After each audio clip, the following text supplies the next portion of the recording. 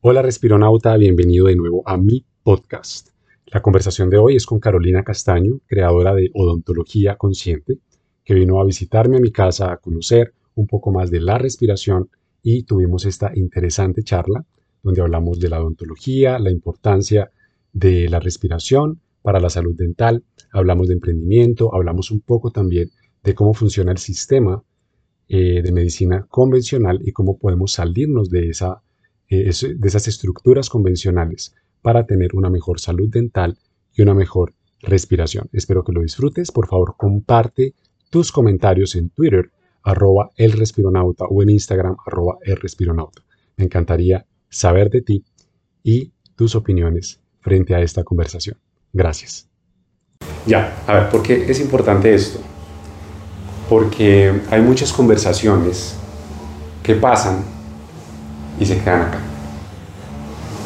Y parte de mi trabajo no solamente la respiración, sino que cosas que son importantes para las personas, pues se documenten. Sí. Se documenten y se compartan. Sí. Porque yo pienso que nosotros como terapeutas, hay mucha gente con unos conocimientos increíbles, pero todo se queda a puerta cerrada. ¿Sí? Y en este momento tenemos un gran potencial, que es poner una cámara, un micrófono, y después ponerle esto al mundo. ¿Cuántas personas no se beneficiarían de esta conversación? Sí. De entender que los dientes no son solamente una cosa estética, de que los dientes nos hablan, de que la respiración está ligada a la salud dental, de cómo hay personas también que se están saliendo del sistema y dicen, no, para la chingada todo esto, yo no le veo sentido, quiero hacer otra cosa, quiero hacerlo distinto y quiero encontrar otra forma, como lo que tú hiciste. Entonces yo pienso que tenemos una gran responsabilidad de realmente compartir, de filmar, de grabar, de ponérselo al mundo y que además también es una herramienta para que la gente conozca lo que uno hace. ¿Sí? Entonces por eso estaba como un poquito con lo de la guadaña afuera. Como, igual nos está persiguiendo. Nos está persiguiendo la guadaña y le voy a pedir que ya no nos persiga más, que si tiene que parar, que pare, porque eso es más importante que la guadaña. ¿Ok? ¿Listo? Supremamente importante. Si queda medio guadaña, eso es menos importante que esta conversación. ¿Listo? Gracias. ¿Sí?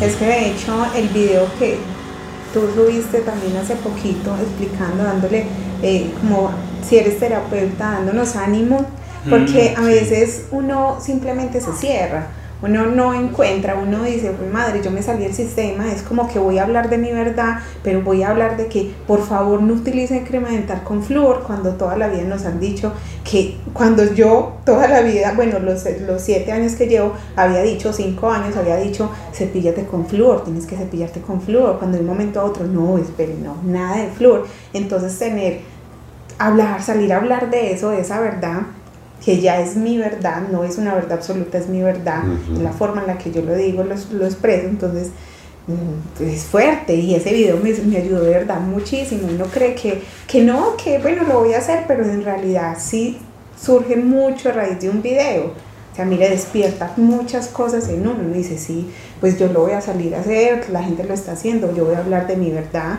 sino que sí es bien complejo, porque es la academia, es toda una academia, y esto es ir contra esa academia y es ir contra la gran número de odontólogos que dicen, no, hay que utilizar crema dental con flúor 4, 5, 6 veces, y ahora me preocupa, yo hablo con Daniel y yo le digo, hay gente que hasta recomienda, compañeros y colegas que recomiendan, ya está recomendado crema dental, pues poquita proporción, pero a bebés desde los 6 años con flúor. O sea, el flúor, no sé si tengan conocimiento de todo lo que causa el flúor, ¿cierto?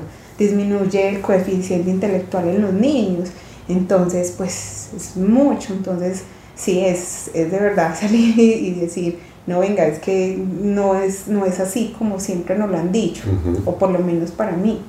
Entonces ese video tuyo me ha servido mucho. Qué bueno, como para coger eso y esos ánimos, esa fuerza y decir. Y pienso que esa es la labor que tenemos que hacer, porque uno no sabe en qué momento le dice la palabra correcta a alguien que le despierta ese potencial de, bueno, tengo esta verdad, esto es lo que descubrí, puedo estar equivocado, porque hay muchas cosas, esto cambia tanto, ¿sí? Pero sí pienso que hay cosas de la estructura tradicional que ya no funcionan, ¿sí? Y hay recomendaciones que no van a dañar a nadie. No usar flúor no va a dañar a nadie, a pesar de que vaya frente al sistema. Decirle a alguien que respire por su nariz, es básico. Son cosas que son muy universales para mí, son muy universales y son cambios que realmente pueden hacer como una función. Pero pienso que sí es quitarse ese miedo, venga, esta es mi verdad, yo descubrí esto, siento que le puedo hacer un bien a las personas, pues se lo comunico y lo digo.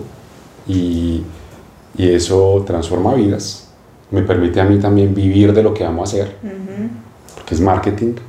¿Sí? Hay que hacer marketing, la gente tiene mucho miedo a eso, cuando uno es odontólogo, lo que sea, uno es como, no, pero es que yo quiero que la gente piense que estoy haciendo esto del corazón. Claro, también lo hacemos de corazón, ¿sí? Pero si no generamos educación frente a lo que hacemos, más si es nuevo, si la gente no está educada, nosotros nos toca educarlas, ¿sí? Darle la información que requieren para que ellas después puedan tomar la decisión de comprar ese servicio. Entonces esto de la educación social, que es básicamente lo que estamos haciendo, es fundamental. Y porque bueno, yo obviamente me centro en la respiración, pero yo también formo instructores de respiración. Y una de las cosas que más encontré con los instructores es que se forman, tienen toda la información, saben por qué la nariz es importante, la fisiología respiratoria, porque el CO2 no es toda la vaina, ¿sí? El óxido nítrico, toda la parte técnica. Pero eso no hace que realmente salgan al mundo y hagan la tarea. Falta la parte humana. ¿Sí? ¿Cuál es el miedo de la persona? ¿Le da miedo de la cámara? ¿Le da miedo vender? ¿Tiene un tema con la plata? ¿No se siente seguro? Gente que es muy perfeccionista y quiere saberlo primero todo antes de empezar a enseñar. Tantas cosas con las que lidiamos como terapeutas que nos limitan a la hora de comunicar un mensaje o de poder dedicarnos a vivir de lo que amamos hacer. ¿Sí? Entonces esas acciones son importantes y por eso como que empecé a compartir un poco más de contenido sobre emprendimiento en este mundo del desarrollo personal y la salud y el bienestar, porque veo que hay como una gran falencia ahí. Y bueno, pues me alegra mucho que ese video te haya hecho clic. Sí. Te haya hecho clic. Y con respecto a la respiración y a la salud dental, porque he tenido varios odontólogos que han venido acá a mis retiros y todo, esto sí lo hablan en la academia. O sea, cuando uno estudia sí hablan de la relación de la respiración y la salud dental. De hecho, la respiración oral es uno de los, digamos, de los principales motivos para que se den las maloclusiones. Paladar ojival o paladar más profundo, maloclusiones. Muchas, resequean la boca, como se disminuye el flujo de la saliva, la caries da mucho más fácil, las enfermedades orales, gingivitis, periodontitis, entonces es mucho. A nosotros nos recalcan mucho la respiración nasal. Pero, ¿por qué muchas veces no hay una educación dentro del odontólogo? O sea, yo toda la vida fui al odontólogo. Pero a mí nunca ningún odontólogo me mencionó que tenía que respirar por mi nariz. De hecho uno no lo hace porque es que nosotros solamente nos enfocamos en la parte dental, lo que te dije. Nosotros nos enseñan mucho, nos enseñan todo un sistema estomatognático, todo, cabeza, cuello. Y cuando salimos, como que se nos olvida.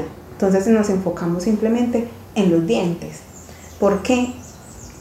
Yo a veces siento que es como por la zona de confort de cada uno. Porque como es solo esto... Y es lo que da plata. Es solo esto, es esta parte mecánica, es estos dientes, entonces como la respiración tengo que estudiar más, tengo que saber más, tengo que prepararme más, entonces nos acostumbramos. Por ejemplo, hoy por hoy yo le digo, yo estuve 6 años en la EPS, entonces uno ya empieza como la parte mecánica, hacer esto, tan, y uno adquiere experiencia, adquiere conocimientos, pero acerca de esto como tal, ya nos desenvolvemos la parte de la respiración, hasta de los hábitos, porque si nosotros también debemos decir, bueno, ¿cuáles son tus hábitos?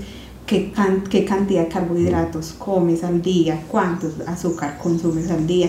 Entonces nos enfocamos mucho en eso. ¿Por qué? Porque simplemente nos volvemos muy mecánicos y todo a lo fácil. Como ya sé, ya tengo ese conocimiento, ya tengo la práctica, ya tengo la habilidad, los particulares le entra la odontología, tiene alta demanda. Entonces yo pienso que nos acostumbramos solo a esa información como tal y no volvemos a la academia que nos hablaba de lo importante de la respiración nasal, ¿cierto?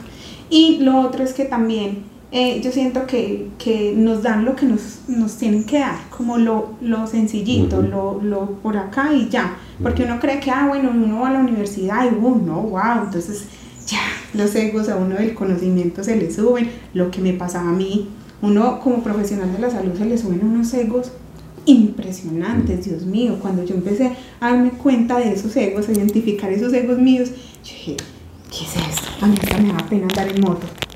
Ay, no. Sí, hoy por hoy pues se los digo, pero antes me da vergüenza, pero todo lo que hay andando en moto.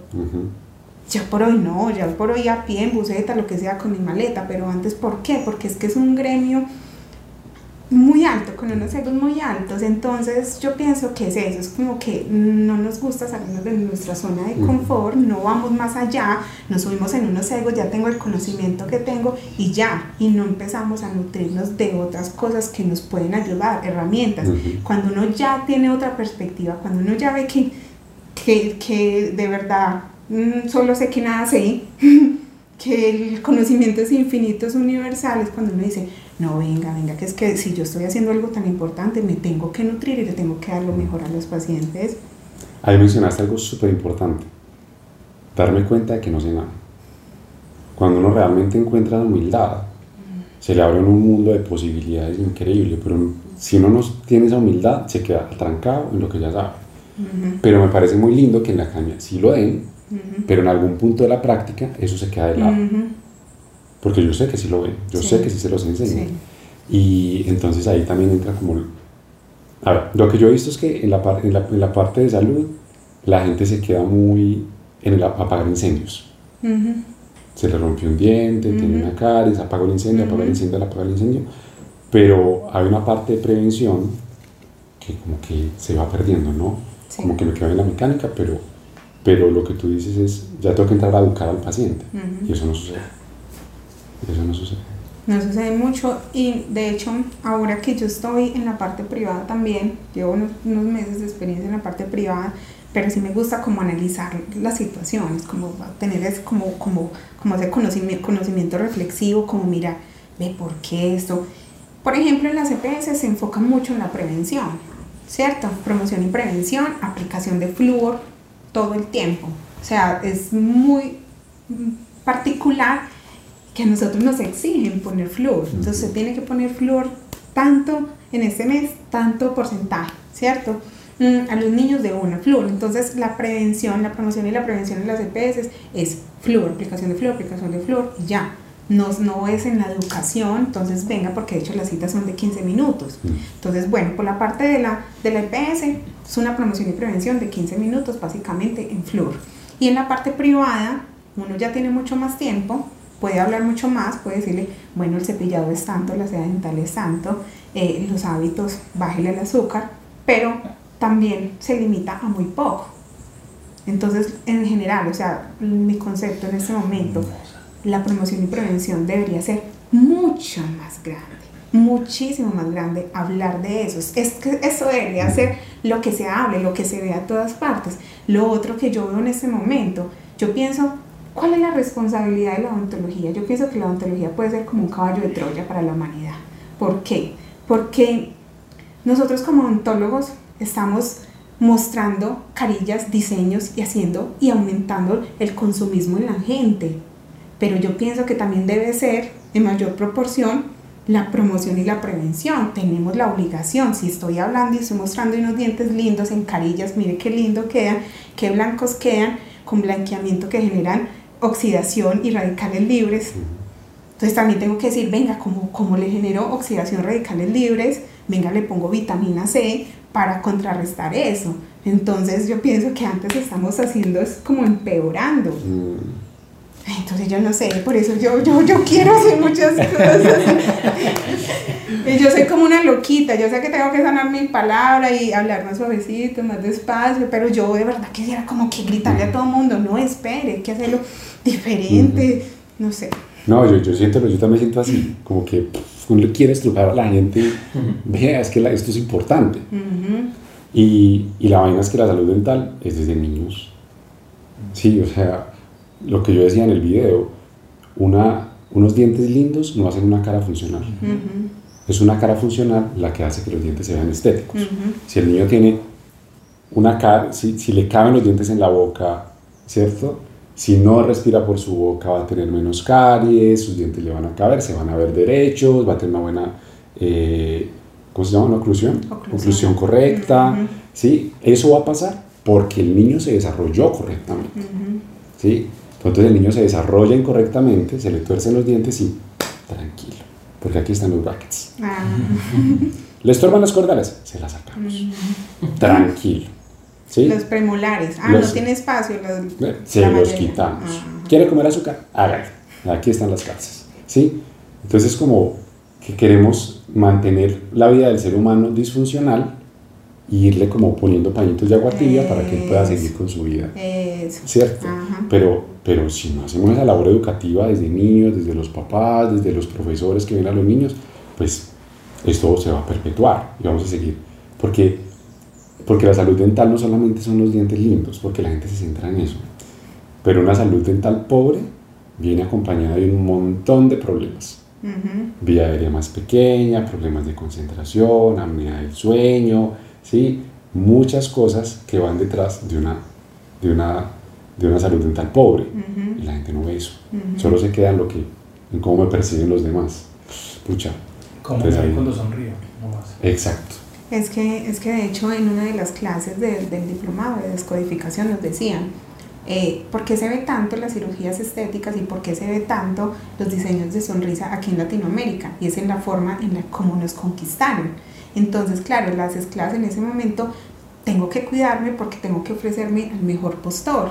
Y eso tiene mucho sentido. Claro, entonces nosotros nos operamos, nos ponemos lindas, nos hacemos los diseños y todas como tan parecidas porque tenemos que ofrecernos al mejor postor. Entonces esa información viene en el subconsciente. Entonces, ¿a qué voy yo? Que no es solo hacerlo listo. Usted se quiere sentir bien con sus dientes lindos, listo, está bien. La parte de la odontología de la rehabilitación es muy linda, pero miremos más allá. ¿Qué pasa con esa persona? ¿Por qué quiere hacérselo? Porque yo lo hago, pero más atrás de eso, ¿qué hay? Entonces, eso a donde tiene que apuntar la odontología, porque no solo vernos físicamente como un cuerpo biológico, sino también que tenemos un cuerpo emocional y tenemos que tratar también eso. ¿Por qué no sangran las encías?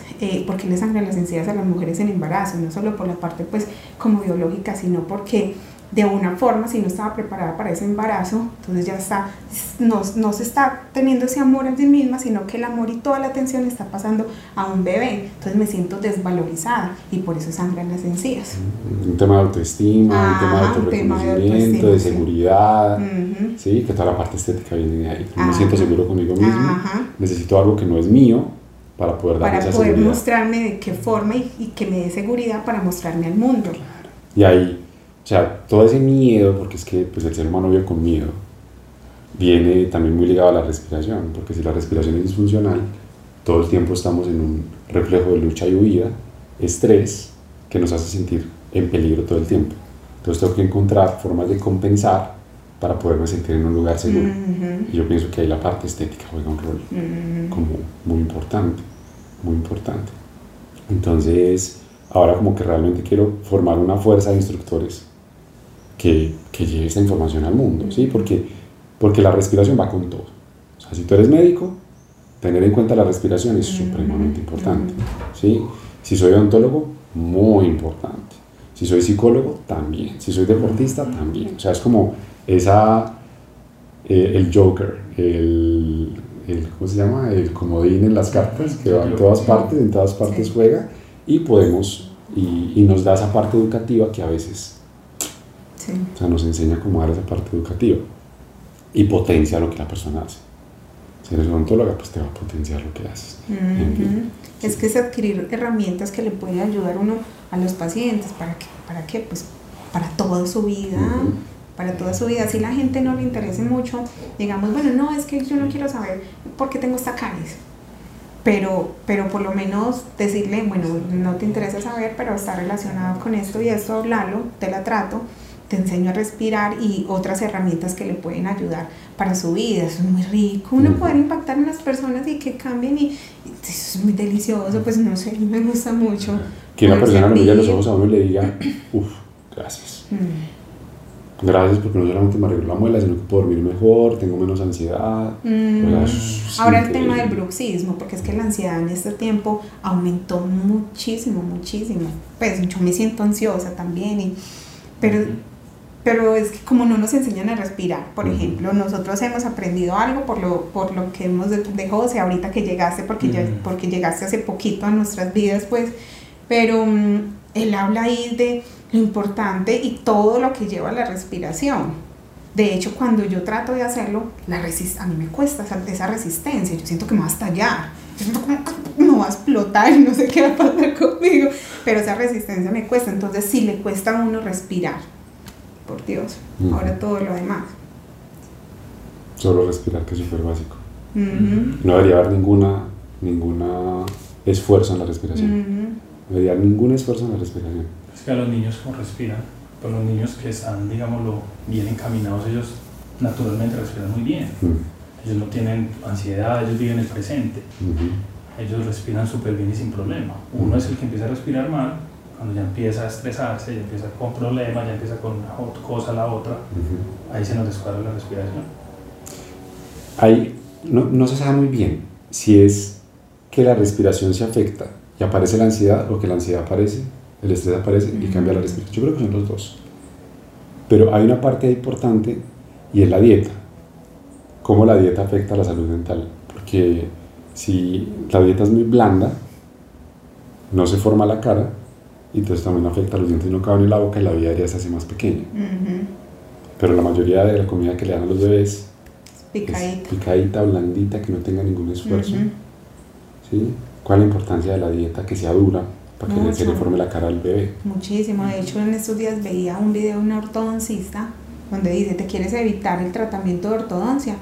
Pues haz esto. Y es el niño, como de 4 añitos, rasgando la carne, rasgando todo, comiéndose la fruta entera, todo. Porque es que así somos, pues, ¿cierto? Esa es nuestra genética, para que se desarrollen bien los maxilares. Maxilar superior más grande, el maxilar inferior más pequeño.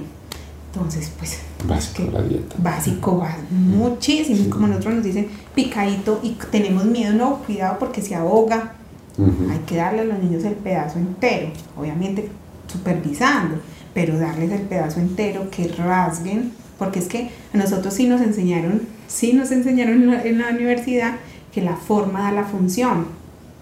Y a veces ahora vemos que es que la forma son todos igualitos. No, por eso tenemos unos caninos para desgarrar, los incisivos para incidir, los molares para triturar, claro, para que se forme bien todo. Hay muchas cosas que hay que tener en cuenta. Y creo que sí es un tema de educación, es un tema de educación, el hijo de puta, que no lo estamos teniendo en cuenta. Y hay que empezar a educar a la gente en esto.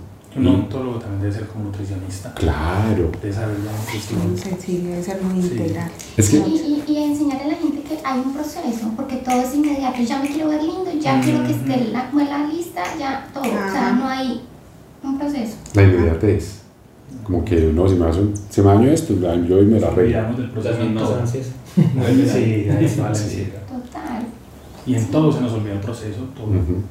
Es que antes un sanador, pero ustedes van y miran, antes de que existiera toda la academia y toda la estructura, el sanador era un chamán, digamos, un chamán tal, y el man curaba el alma y el cuerpo.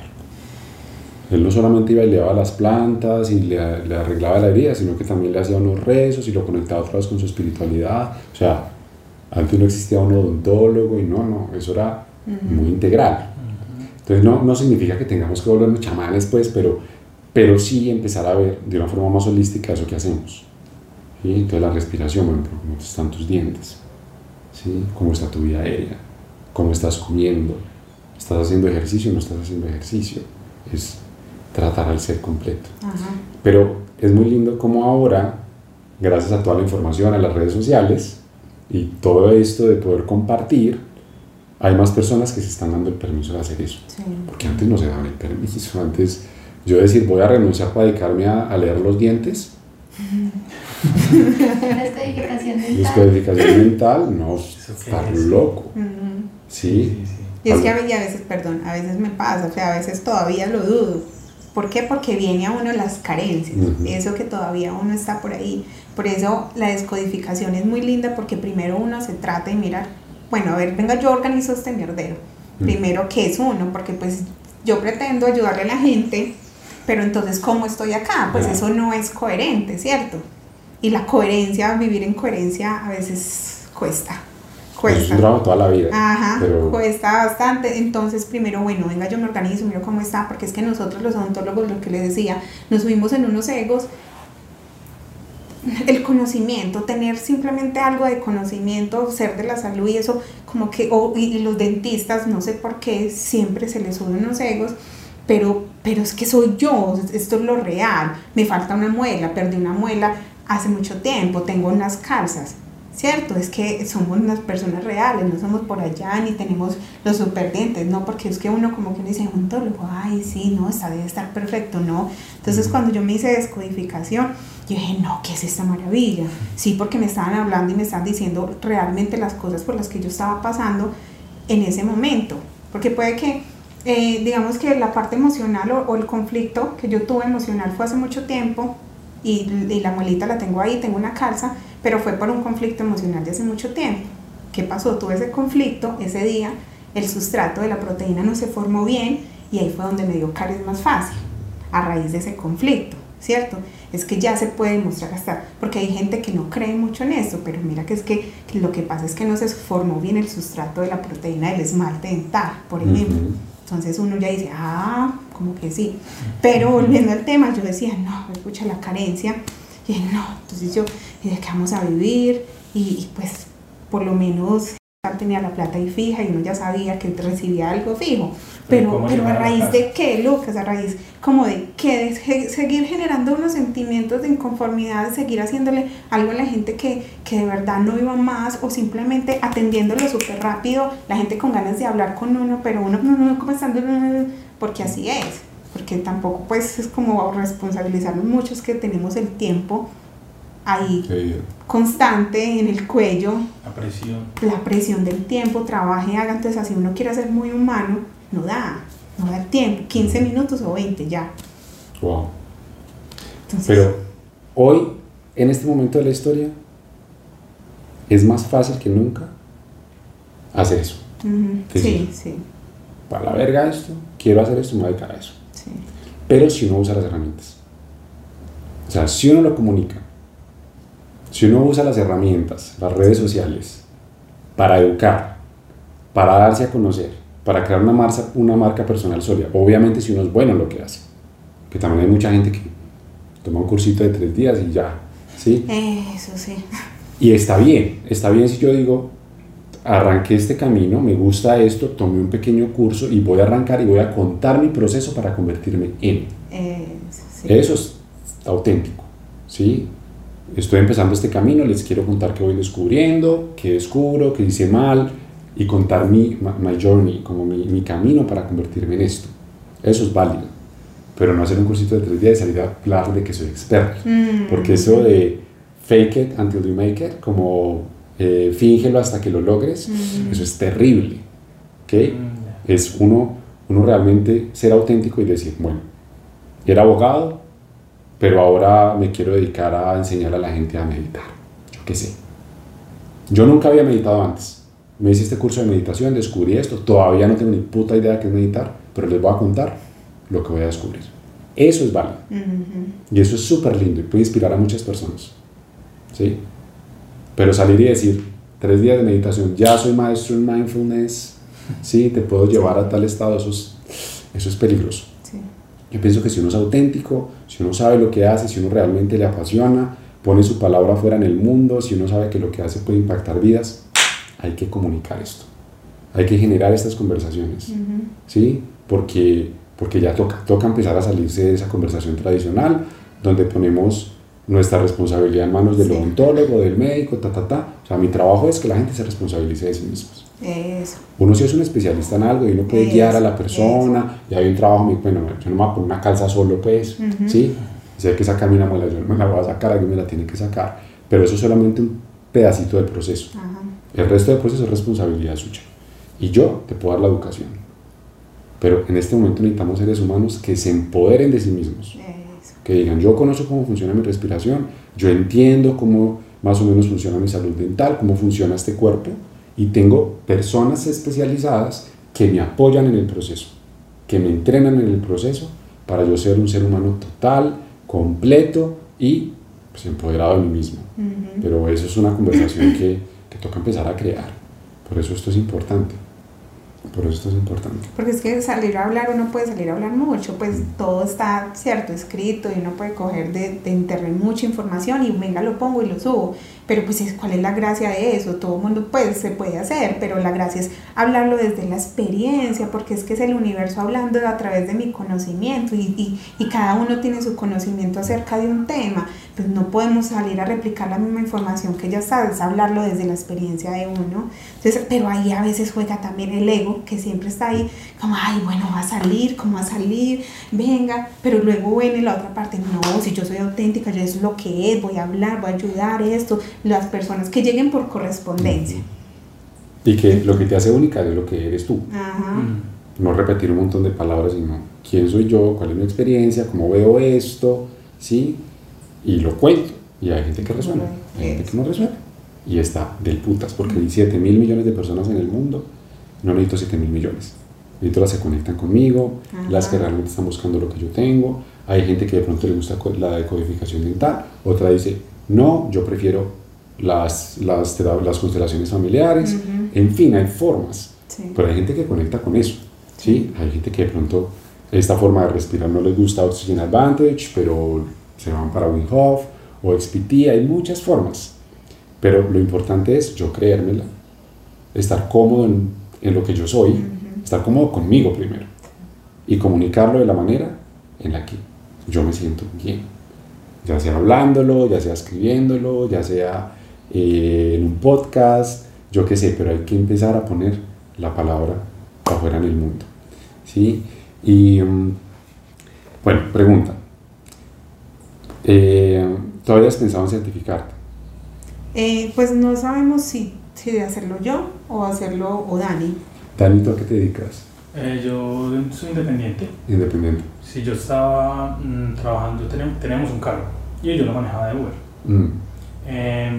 Hace poco lo vendimos y también le estamos dando otra vez una vuelta a la vida totalmente a ver como qué reestructurándonos. Qué lindo. Reestructurándonos, sí. Brutal. No queremos, pues bueno, no queremos volver al sistema. Otra vez empleados en una empresa, cumpliendo horarios, cosas así. Queremos abrir nuestro propio camino. Carolina ya está muy encaminada en lo que ella quiere, en lo que ella siente, en lo que ella quiere comunicar. Yo todavía estoy como tratando de enfocarme. La respiración llegó a mí y pues, me parece fundamental, me parece muy importante todo lo relacionado con la respiración, porque de ahí parte todo, de la respiración parte todo, porque vi una vez a alguien que dijo cómo un estado de ánimo nos cambia la manera de respirar. ¿Por qué no, cuando tenemos cierto estado de ánimo, cambiémoslo con la respiración consciente? Y eso a mí me llegó y yo dije, pues sí, pues sí, tiene mucho sentido, por ahí es. Hastíalo bien para que te llegue, porque no te van a escuchar. Pregunta, ¿tú ya has trabajado con personas antes? No. Ok. Pues no, nada, todo esto es nuevo para mí. Ok. Pues yo lo que observo ahí es que sería muy interesante que tuviera la parte de odontología y que tuviera la parte de respiración. Eso es lo que ella se le metió en la cabeza y dijo, tenemos que hacer algo así.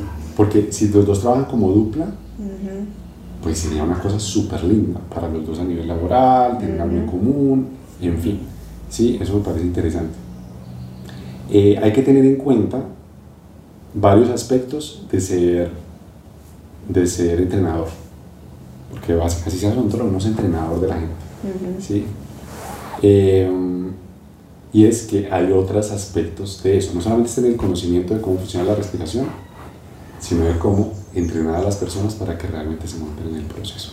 O sea, es un trabajo educativo. Sí, es que una cosa es el conocimiento y otra cosa es saber compartir ese conocimiento, saber darlo a los demás de una manera que les llegue. No ir, sí, pues que cualquiera para una clase, pero ¿le entendieron o no? Entonces eso también es importante. Una cosa es saber hacerlo, otra cosa es saber enseñarlo. Otra cosa que también me apasiona mucho, y no conozco mucho, pero lo que he conocido, y yo no sé, es como si es algo que yo siento acá, es todo esto de lo ancestral. Lo que tú dijiste ahorita, el chamán. No sé, a mí eso, yo le decía a él, le decía a Carolina, a mi mamá, no sé, eso a mí como que, a mí siempre me ha gustado, pero yo siempre lo he visto así. Ay, esa gente tan rara. Y mi abuelita ha sido muy mística, y yo, ay, mi abuelita con sus piedras y sus cosas, mi mamá con sus piedras, y que esto, y que la energía, y que una cosa, y yo, no, uno es el que es y ya, y pues eso para mí era una cosa nada que ver. Sino que golpeaba con la parte religiosa. Sí, nosotros venimos de una familia antioqueña, muy católica, muy religiosa, entonces eso también chocaba mucho. Y a mí me empezó a llegar todo esto de las medicinas ancestrales, todo esto contra las meditaciones, todo eso.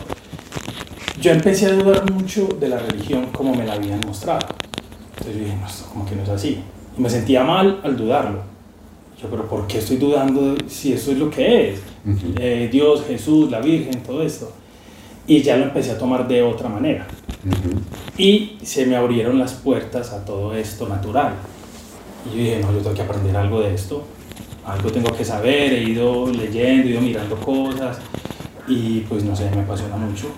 Y ahora con la respiración, pues más todavía. Pues claro, para mí la respiración es, no sé, fundamental. Y conecta mucho con la respiración, porque él hace unos ejercicios. Cuando empezaba, Dani me contaba, pues qué pena ya sí. Cuando iba a empezar a conducir, a trabajar, empezaba a hacer unas respiraciones y conectaba también, que empezaba a llorar. Uy, sí, yo me sentaba en el carro en las mañanas. Empecé por cambiarle la palabra trabajo. Entonces, bueno, si voy a salir a laborar o a generar ingresos. Entonces, bueno, voy a empezar con unas respiraciones. Entonces yo empezaba a dar gracias. Dicen que dar gracias es bueno diciéndolo duro, pero no podía respirar como quería. Entonces se me metió que, bueno, voy a dar las gracias en mi mente, acompañado de la respiración. Entonces yo empezaba a respirar y a dar gracias por todo lo que tenía. Y a mí, mira, como escalofrío, me empezaban una cosa por acá, me provocaba sentarme a llorar en el carro, y entonces yo como que ya reaccionaba, yo, ¿quién está viendo?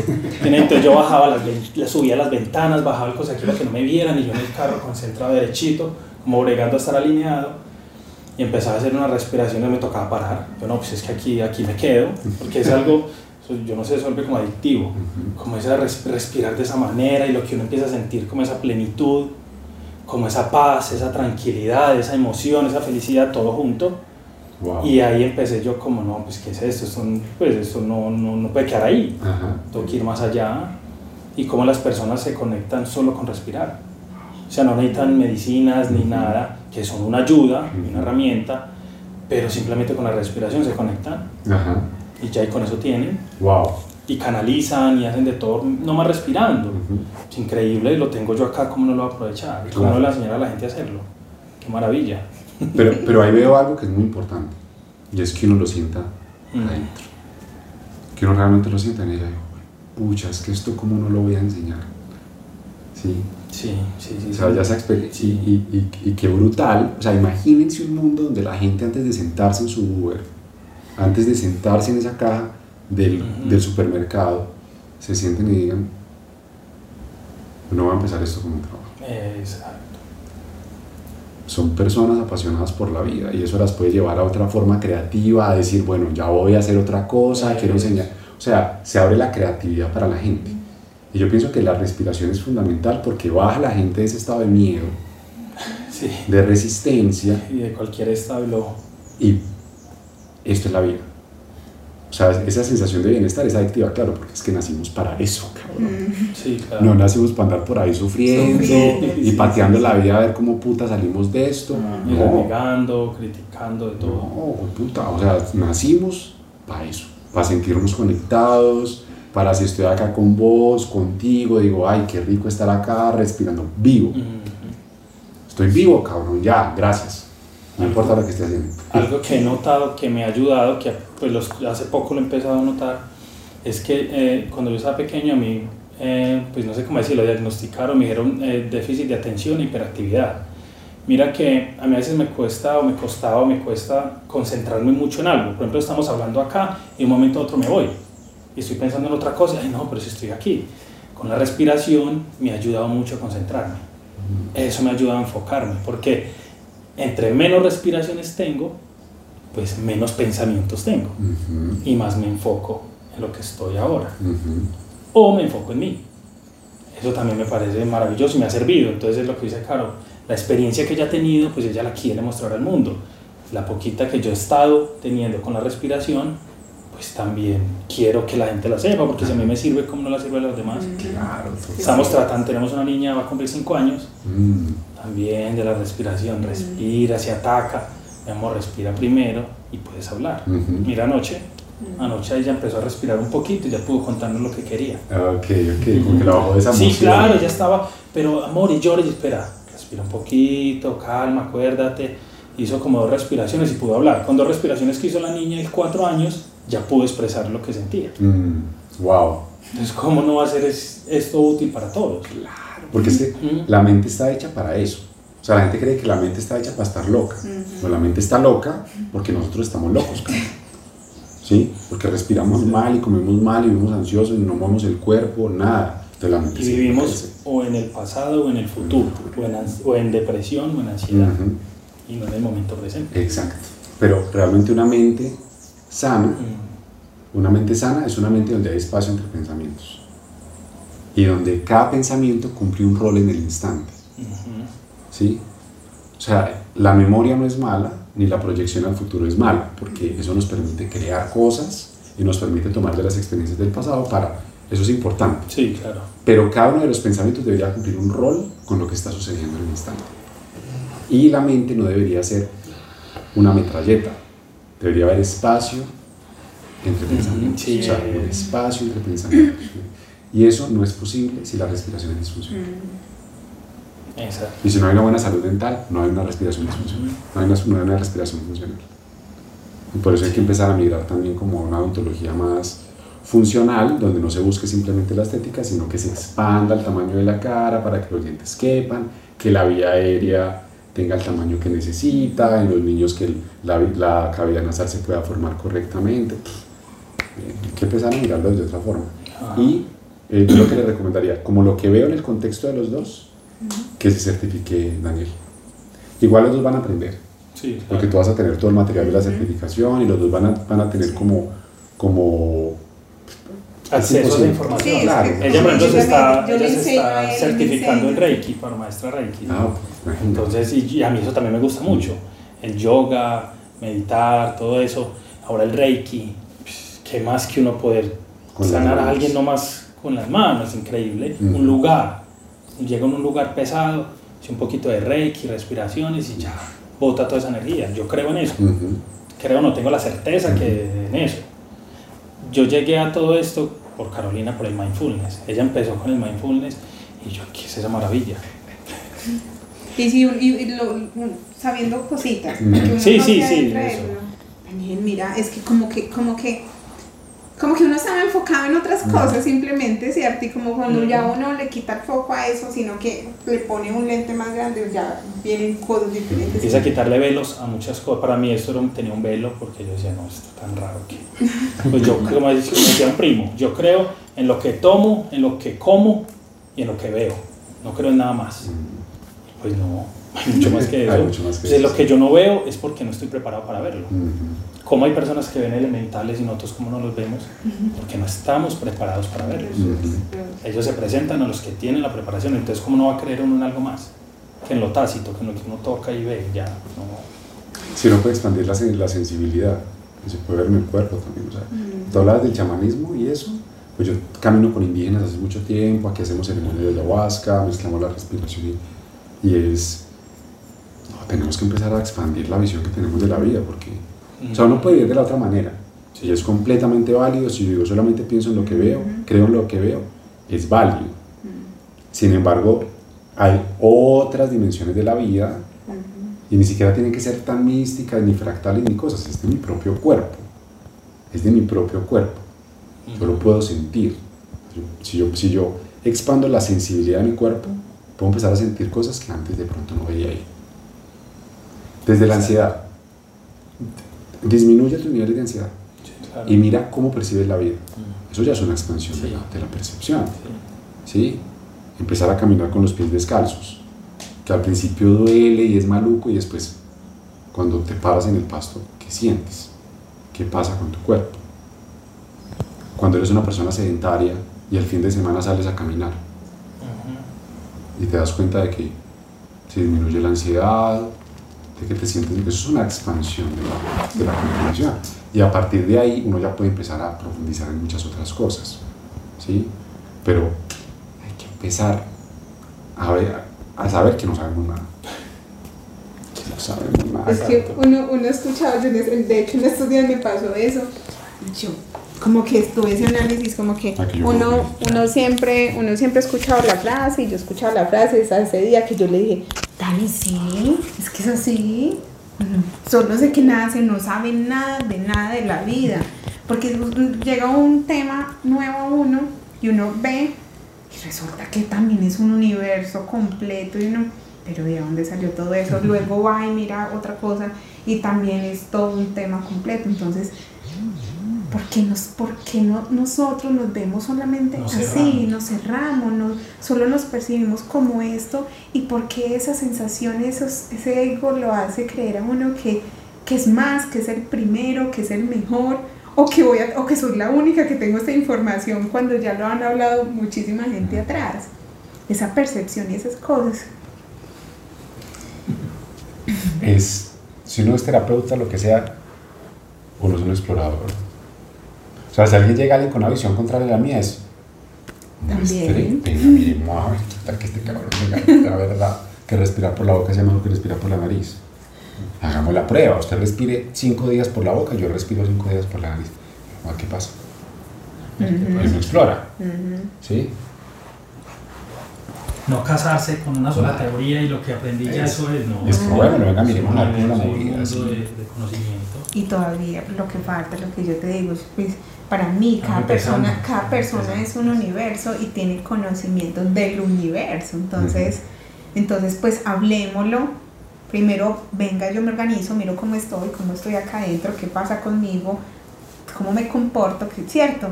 Y ya digamos que lo organizo, entre comillas, pues bien. Entonces ya venga, voy y comparto al mundo desde lo que yo soy, cómo lo veo, cómo lo analizo, cómo lo interpreto, cómo lo hablo. Lo que me sirvió. ¿Cierto? Y sí, hay que compartir mucho. Entonces sí, Lucas, pues sí. Teníamos de eso para que nos habláramos, para que nos contaras un poco también de si no, sí, no sabemos mucho, lo que te digo del break, lo que llegamos con José y ya. Listo, a ver, tenemos una certificación en octubre. Yo viajo, yo este jueves me voy de viaje. Sí, eso me dijo ella, que te ibas para un lugar maravilloso, eso por allá, a mí también. Todo eso por allá. No, yo no sé a mí qué me produce eso por allá. Yo no conozco todavía, voy así abierto. Sí. Nunca he ido a Europa. Lo que uno ha visto, ¿cierto? Lo sí. que uno ha visto. Pero se ve que pues yo siento que como magia ya también debe ser una cosa muy bacana. Allá debe haber Irlanda, ¿cierto? Sí, Irlanda y Europa. Voy a hacer unas certificaciones allá también. Voy a conocer a Patrick, que es el creador del método, que no lo conozco en persona. Pues solamente por Zoom y porque trabajamos juntos, pero nunca nos hemos conocido en persona. Y a otros Master Instructors del mundo, entonces va a ser como brutal. Bueno, les cuento un poco del método. Oxygen Advantage es muy distinto de pronto a otros métodos de respiración que conozcamos, porque es un método científicamente comprobado para mejorar la salud y el desempeño. El propósito del método es que las personas normalicen su respiración. Y ahí la pregunta es, ¿qué es una respiración normalizada? Pues una respiración que cumple con las demandas metabólicas del cuerpo en el instante. ¿Sí ves? Cuando una persona respira así, su respiración realmente está cumpliendo con el rol que debe cumplir en cada instante de la vida. Es una respiración que se adapta a lo que tú necesites hacer. ¿Ok? Entonces no es yoga, no es mindfulness, no es respiración holotrópica, es llevar a la persona a que respire como debería respirar. ¿Ok? Tiene dos pilares. Una es el entrenamiento en patrones de respiración funcional, ¿sí? Que se basa en la respiración LSD, lenta, sutil y diafragmática. Y esas tres, digamos, partes de la respiración funcional obedecen a las tres dimensiones que la ciencia estudia cuando estudia la respiración: la bioquímica, la biomecánica y la psicofisiológica. Cada que respiras, la química de tu cuerpo cambia, es pura química, ¿sí? Biomecánica, el funcionamiento muscular, ¿sí? La parte mecánica. Y la psicofisiología, cómo cambia las emociones, el sistema nervioso. ¿Sí ves? Cuando esos tres pilares están en balance, tenemos una respiración funcional. Cuando la respiración es lenta, influencia el funcionamiento del sistema nervioso. ¿Sí? Si una persona respira, ¿qué va a pasar con su sistema nervioso? Estrés. Ahí aparece el estrés. Si una persona respira lento y sutil, el cuerpo deja de pelear y aparece el sistema parasimpático, que es el sistema de relajación. ¿Sí? Cuando hablamos de una respiración sutil, hablamos de la bioquímica, hablamos de un gas que se llama el CO2, el dióxido de carbono. ¿Sí? Que la mayoría de personas piensan en el dióxido de carbono, ¿y en qué piensan? En efecto invernadero, contaminación, toxicidad, y resulta que no es así. ¿Sí? El CO2 es un gas supremamente importante para la respiración. Cuando respiramos demasiado, rompemos el balance de CO2. Gracias, Tony. El balance de CO2, y eso afecta muchas cosas en el cuerpo. Por ejemplo, el CO2 es muy importante para la presión arterial. Cuando yo hiperventilo, mis vasos sanguíneos se contraen y aumenta la presión arterial. Cuando aumento mi CO2, los vasos sanguíneos se dilatan, disminuye la presión arterial, por ejemplo. Es que, y ahí, perdón, pero te interrumpa, tiene mucho que ver, por ejemplo, en los desmayos en la silla dental. Es que por eso también parece tan importante que también Daniel lo haga, porque el diplomado no solo es descodificación, sino odontología emocional y consciente. Entonces, la gente tiene mucha fobia con la odontología, la gente se hiperventila, la gente se desmaya en la silla odontológica. Entonces, mira lo que pasa con los vasos sanguíneos, y nosotros aplicamos una anestesia que también contrae esos vasos sanguíneos. Entonces, a ver, una persona que tiene miedo al odontólogo, que tiene fobia al odontólogo, normalmente tiene otras patologías detrás. Debe tener ansiedad de base, debe tener de pronto hasta trastorno de pánico, disfunción respiratoria. A partir de esto, que una persona pueda estar tranquila en un proceso odontológico significa que tiene balance en su sistema nervioso. O sea, la consulta odontológica como una muestra de mi balance autónomo. Tremendo. ¿Sí? Yo, cuando me sacaron las cordales, que eso es una carpintería impresionante, casi me dañan un nervio y todo. Una experiencia horrible. Es muy bravo. Yo pude estar tranquilo porque fue una extracción difícil, porque sabía respirar. ¿Sí? Porque si no claro, te caotizas. Y más cuando empiezan a empujarte, que te bajan la mandíbula y te cierran la vía aérea, porque cuando hacen esto, se te cierra la vía aérea y no puedes respirar bien. Uno fácilmente se ahoga. Es que yo les digo una cosa, porque mi Dios es muy grande, pero como uno se pone también como operador, yo no me acuerdo ni de la respiración en ese momento. Claro, empieza la ansiedad, esa muela no sale, el paciente se queja, todo se va volviendo, todo se va tornando. Me atrasé, tengo impresionante, me atrasé, la gente, el paciente, todo el paciente quejándose. Entonces antes no sale de control una cita odontológica. Y es lo que tú dices, es que partamos que es un procedimiento invasivo. Sí. Que le metan a uno los dedos a la boca, pues no, sí. Es que partamos de ahí. Y los dientes tienen una sensibilidad también. Claro. Sí, digamos, en mi cirugía de cordales hace poco también me senté y puse un metrónomo y empecé a contar respiraciones y el doctor, voy a poner un metrónomo, no importa, y el tipo, listo, re bien, ¿cómo vas?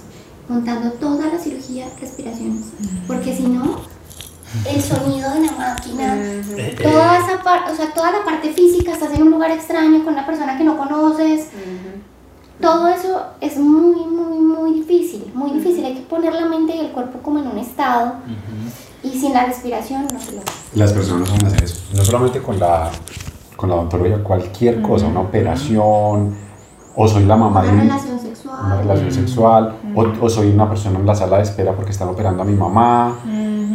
Tantas situaciones en las que yo tengo que tener mi balance para no entrar en un estado de estrés y que mi cuerpo se desbalancee y eso genere otros problemas. Entonces ahí, o sea, yo pienso que los dos harían como una pacha increíble, porque nadie en la odontología está haciendo eso. Lo más cercano que conozco es la sedación consciente, que es como una sedación parcial para manejar el estrés. Pero, de hecho, ella es amiguita mía, Natalia Angarita, que estuvo acá con ustedes, ella es amiguita mía. Que me parece muy lindo, pero eso no arregla el problema de base. Es una cosa temporal. ¿Ok? O sea, te relajas durante un proceso difícil, pero sales y tu disfunción no desaparece. Tu respiración no cambia. ¿Sí? Entonces, pienso que si se hace una sedación consciente, por ejemplo, pero se le enseña a la persona a tener las herramientas para que en algún punto ni siquiera necesite la sedación consciente. Es que eso sería lo ideal, ¿no? Y que en algún punto nadie necesite que le saquen una cordal. Sí. También, es que eso es lo ideal, sino que como no es negocio, entonces es muy bravo. Es que el negocio de verdad, detrás de la odontología, por eso les decía lo del caballo de Troya, porque es en serio, porque uno, el flúor, dos, los fármacos, estamos alimentando esa industria, entonces solo nos enseñan para medicar, también nos enseñan a medicar, entonces ya tiene esto, tiene esta infección, amoxicilina, y nosotros a veces ni sabemos, ni conocemos bien todo, entonces simplemente, sí, tiene esta infección o tiene este dolor, amoxicilina, ni siquiera sabemos bien si hay una infección, todo. Es que también hay un diplomado que se llama odontología integrativa y abarca ozonoterapia, muchas cosas que también voy apuntando hacia allá, pero lo que voy es que casi que nos educan un poquitico o nos forman un poquitico para sostener esta industria y la esta relación que hay entre la salud y la persona. Sí. Yo me sacan la cordal y yo no usé antibióticos. No estoy diciendo que no sean antibióticos. Yo no usé antibióticos, usé cosas alternativas, ¿sí? Que me enrollé la pata de el cable. Entonces es posible. No, o sea, ojo que no estoy diciendo que no se toman sus antibióticos, pero de otra manera también de usar el sistema inmune del cuerpo distinto, ¿sí? Y sí me tomé los antiinflamatorios y el analgésico porque ese dolor es muy fuerte. Y yo dije, no, yo me lo aguanto, ya después de 3 días no podía ni dormir y yo no, sin me los tomar tomé nada. muy bravo. Aparte, respiración. Sí, porque según la medicina tradicional china, se puede. Los dientes son unos meridianos, puntos energéticos donde pasan energías importantes del cuerpo. De hecho, las cordales por ahí pasan unas energías muy importantes, y no solo la formación que traen los dientes, porque la cordal está mal posicionada. ¿Qué pasa? Porque las cirugías se complican por esa emoción que está ahí ligada. Por ejemplo, la cirugía de Dani fue tremenda, pues él me cuenta y fue una cosa tremenda, el odontólogo hasta se paraba, pues fue una cosa. La muchacha le secaba el sudor, como era conocido, me regañaba, me decía, bueno pues, ¿qué hubo? Ya pues, calmado. Y yo, que me iba a dar algo, le tocó, como esta venía, como hacia acá. A mí también tenía la mía así. Entonces a él que le tocó, porque no le daba para sacarla, ¿qué le tocó? Ponerme la anestesia, o sea, me hizo el huequito directamente en el nervio, que yo creo que casi me da algo ahí, y partirla, le tocó partirla y sacarla. Él me dijo, no, te puse como que una más del límite de anestesia, no te puedo poner más. Que ya te he puesto mucho en toda la boca y acá me puso como 6 tarros, 5 tubitos. Digo, ya no puedo más, no puedo más. Toca que te aguantes. Y me agarró la cabeza así, me la agarró toda y me la sacó. Yo quedé tirado como 10 minutos. Uy. Fue impresionante. O sea, eso es una carnicería muy fuerte. Sí, claro. Y las de arriba no habían salido, entonces fue abrir y sacar, las de abajo ya habían salido. Y fue porque yo iba a entrar a la policía y en la policía me las pedían que me las sacara. Sí. Simplemente por eso. Yo iba a entrar a hacer el curso como patrullero y ahí pedían que me las sacaran las 4. Ni siquiera habían salido a estas, que me las sacaran las 4. Eso no le pidieron. Qué loco. Porque les piden Para ellos más adelante no tener gastos y cosas con problemas. Porque luego ven incapacidades o cosas, entonces se curan. Ellos se curan en salud, o sea, ellos van más allá del daño que le hace a la persona como tal, sino más el beneficio propio como empresa. Sí, sin necesidad. Sáqueselas y venga.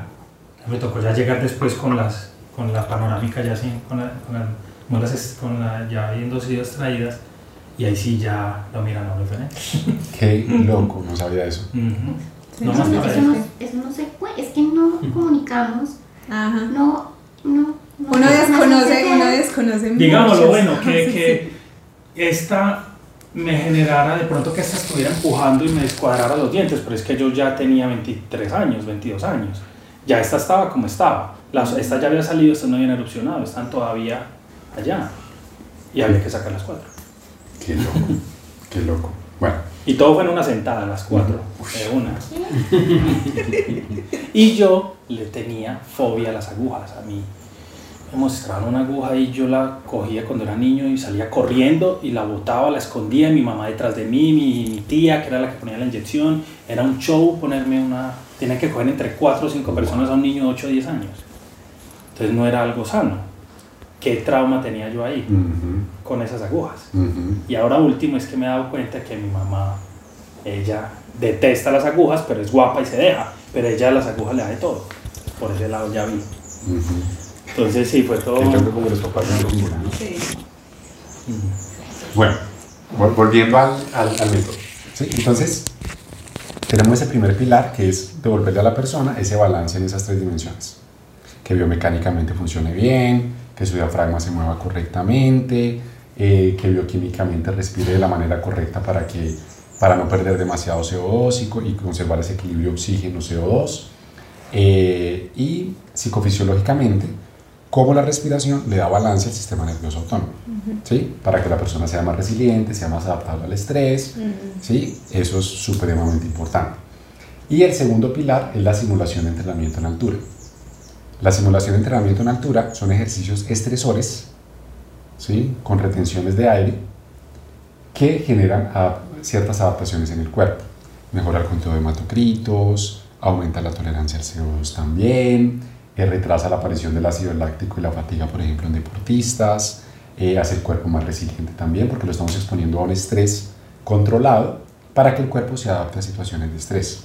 ¿Sí? Mejora la oxigenación de todo el cuerpo, mejora el desempeño físico en general, el desempeño mental, el enfoque y la concentración, o sea, es brutal, muy brutal.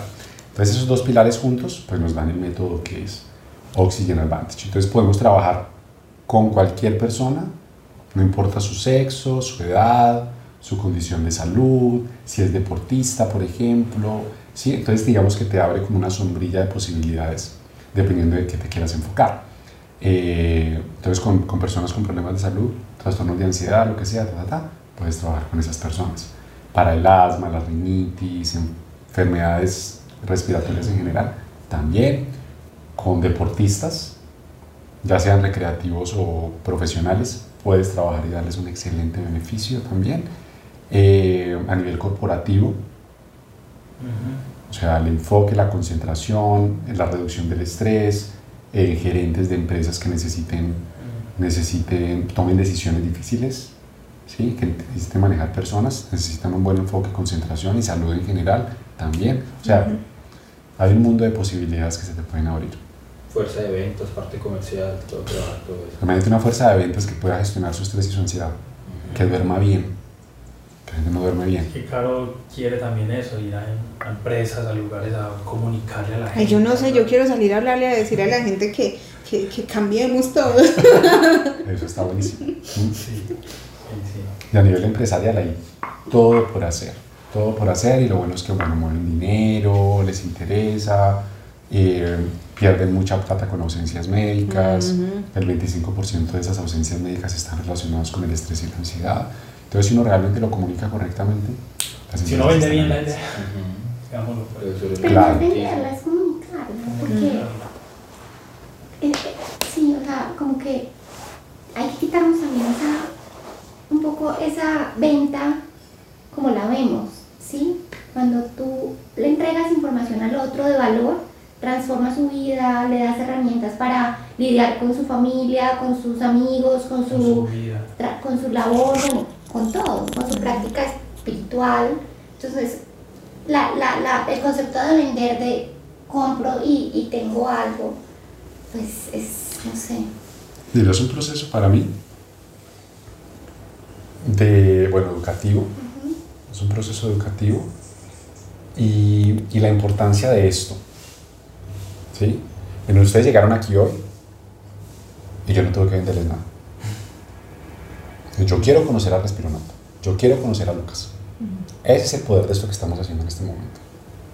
Si uno realmente hace la tarea, se quita el miedo del que dirán, comunica las cosas con pasión, con autenticidad, documenta su proceso, ¿sí? La gente te busca. Porque no hay nada que el ser humano necesite más que personas que estén viviendo de lo que aman, que lo comuniquen con pasión, porque va más allá de la información. Uno haciendo esto, lo que hace con las personas es darles el permiso para que ellas también encuentren su lugar en la vida. Eso. Sí. Esto no da el permiso, más allá de la información. Sí. Yo puedo sentarme aquí con una persona y darle 4 sesiones del mismo ejercicio de respiración. Pero es mi presencia, es lo que me mueve, lo que hace que el otro se transforme. No es lo que yo digo, necesariamente. Lo que digo es importante, pero es más desde dónde lo digo. Lo digo para vender, porque quiero plata, porque quiero crecer. ¿Sí? Y ojo, la plata no está mal, yo quiero tener mucha plata. Yo quiero tener muchísima plata. Porque entre más plata tenga, más recursos tenga, más personas puedo ayudar, más puedo estudiar, más libertad tengo más, o sea, la plata no es mala, pero no es el propósito. ¿Sí? Eso aparece porque yo estoy sirviendo a los otros. Yo sirvo y sirvo y sirvo y sirvo y me pongo al servicio de verdad, no esperando a ver quién me va a comprar y la cosa, no. Es educo porque quiero que esto se ponga en el mundo. Quiero que la gente tenga esta información, y ya. Van a haber personas que yo escuchen todo esto que yo digo y lo pongan en práctica, pero la mayoría no lo hace. La mayoría necesita a alguien que los guíe. Entonces, todo empieza por ahí. O sea, si se certifican de putas, yo feliz, la verdad, de tener como una dupla como ustedes.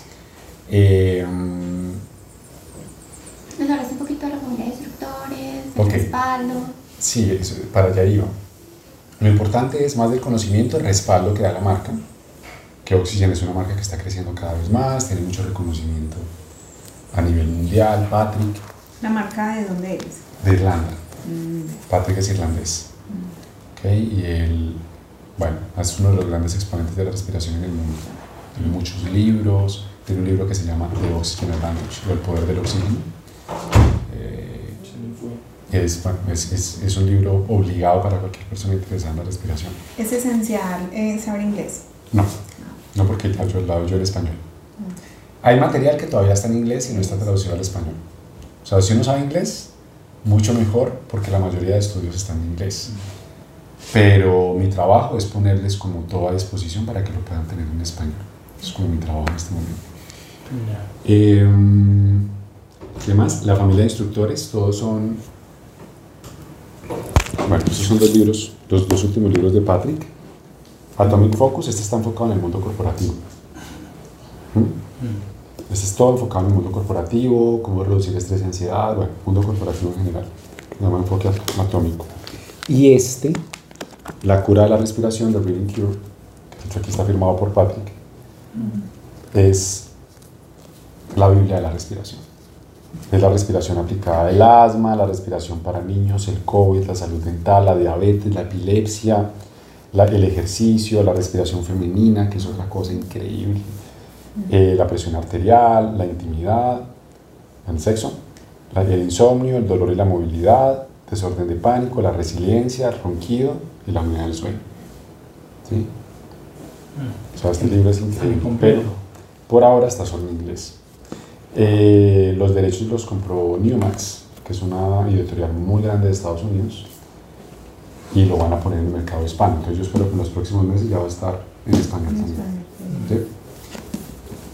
Y bueno, la familia de instructores, yo lo que he creado, de que he estado trabajando en crear con los más de 50 instructores que están certificados ahora, es que se vea realmente como una familia, que no sea como una competencia, como no. Carlos se certificó y ahora entonces va a ser mi competencia porque me va a quitar los clientes en Pereira. No, o sea, es como todos tenemos un mismo propósito, que la gente se empodere de sí misma. ¿A partir de qué? De la respiración o la odontología o y todos nos unimos, todos somos familia y todos tenemos un mismo propósito, ¿sí? Entonces he trabajado en que tengamos todos unas reglas del juego claras, que los precios, ¿sí? Que no sea una guerra de precios, sino realmente dar valor. Todos están súper lindos, dispuestos a apoyar. O sea, tenemos un grupo de WhatsApp.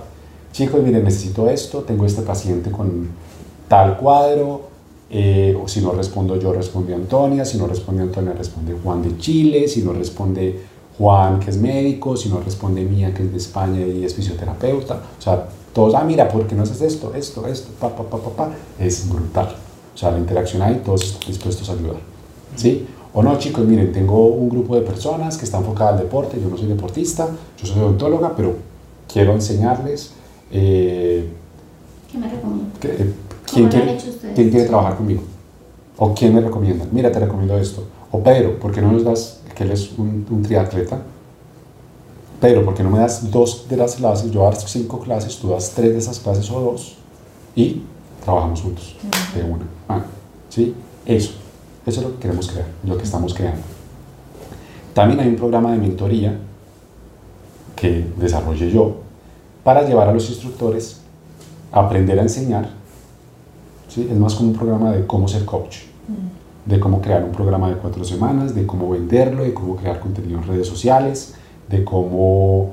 Y al final hago un webinar, donde ese webinar que hice la semana pasada, que fueron casi 300 personas, fue, digamos, la parte de la graduación de ese mentoring. Entonces habían 10 instructores, yo daba el webinar, ellos traían sus invitados y al final vendían su producto, ¿sí? Su programa de 4 semanas. Entonces ahí vemos como muchas cosas, cómo tener conversaciones poderosas con las personas, cómo encontrar realmente con qué está lidiando la persona, cómo a través de lo que hago le puedo ayudar, etc. Es muy completo. También pueden acceder a ese programa de mentoring. Ese tiene un costo adicional, pero es brutal. Fundamental, porque ese es otro tema, las redes sociales. Sí. No creo, bueno, hagámosle pues, creemos contenido, y contenido hay mucho, pues yo puedo compartir mucho, pero de ahí como a materializarlo ya es otro cuento, porque pues uno tiene vida, ¿cierto? Y más uno con niña y todo. Es muy importante como de verdad programarse y administrarse pues bien, porque uno puede tener muchas ganas de mostrarlo y hacerlo, pero ¿cómo pues? A veces se queda uno como, bueno, ¿qué camino cojo? Si le toca a uno apoyarse de los guías. Sí, porque ahí es donde más la gente como lidia, y es simplemente aprender a documentar y no crear. Por ejemplo, acá estamos documentando, estamos aquí reunidos tú y yo, tú viniste porque querías conocer más del método, me querías conocer a mí, yo listo, del putas. ¿Sí? Yo te doy mi tiempo y tenemos esta conversación, pero logramos. Porque después esto lo comparto, de aquí saco partes que tú hayas dicho, que haya dicho yo, que haya dicho Dani, y ahí creo pequeños videos, los comparto, eso va a inspirar a otras personas. Sí, así funciona. No es como, vamos a crear contenido, no es. Documento lo que pasa en mi vida. Pásalo a la acción. Exacto. Estoy con un paciente y siempre surgen conversaciones. Exacto. Claro. Estoy con un paciente. Esas conversaciones. Exacto. Es como al final con el paciente, ok, cuando tú le vas a explicar qué van a hacer, tú coges la cámara, te filmas a ti y le explicas. Y te grabas explicándole. Sí. mira, lo que pasa es esto, tienes que tener en cuenta esto, hay que olvidar. Y si de pronto el paciente, no, pues que las cámaras, entonces después del paciente, te sientas con tu cámara y cuentas, mira, acabo de tener este paciente, pasó esto, lo otro, y eso lo publicas. Sino que uno se vuelve muy estético para las cosas. Y termina publicando puras bobadas, pues la verdad, o sea, cosas que no impactan la vida de nadie, que no son relevantes. Sí, es verdad. Es educar. No es vender, es educar. ¿Sí? Entonces todo eso lo vemos, tenemos sesiones donde todos juntos, varias veces a la semana nos sentamos y hoy vamos a crear contenido. ¿Sí? Entonces yo, así funciona esta herramienta, no sé qué, les pongo tareas, tú vas a hacer un live con tal persona, de ese live vas a sacar extra contenidos y así empezamos como a crear. Muy bien. Eso está bueno. Sí, igual la marca nos da muchas herramientas, pues material de marketing, masterclasses con instructores de otros países que nos van dando información, la respiración y el freediving, la respiración y el surf, la respiración y el levantamiento de pesas, la respiración femenina. ¿Qué era eso, Antonio? Hay material, 11:34. Sí, toca terminando. Sí, arrancamos en octubre, la siguiente certificación. Tiene acceso a un portal de instructores, donde tiene acceso a las clases grabadas de certificaciones pasadas, clases grabadas con Patrick, hay un manual, pueden descargar su manual que está en español, ¿sí? O sea, está también todos los estudios científicos que respaldan el método. Tiene como, yo no sé cuántos estudios científicos hay, como 80, ¿sí? En la respiración oral, la respiración nasal, el CO2, es increíble, la respiración femenina, tienes acceso a mucha información.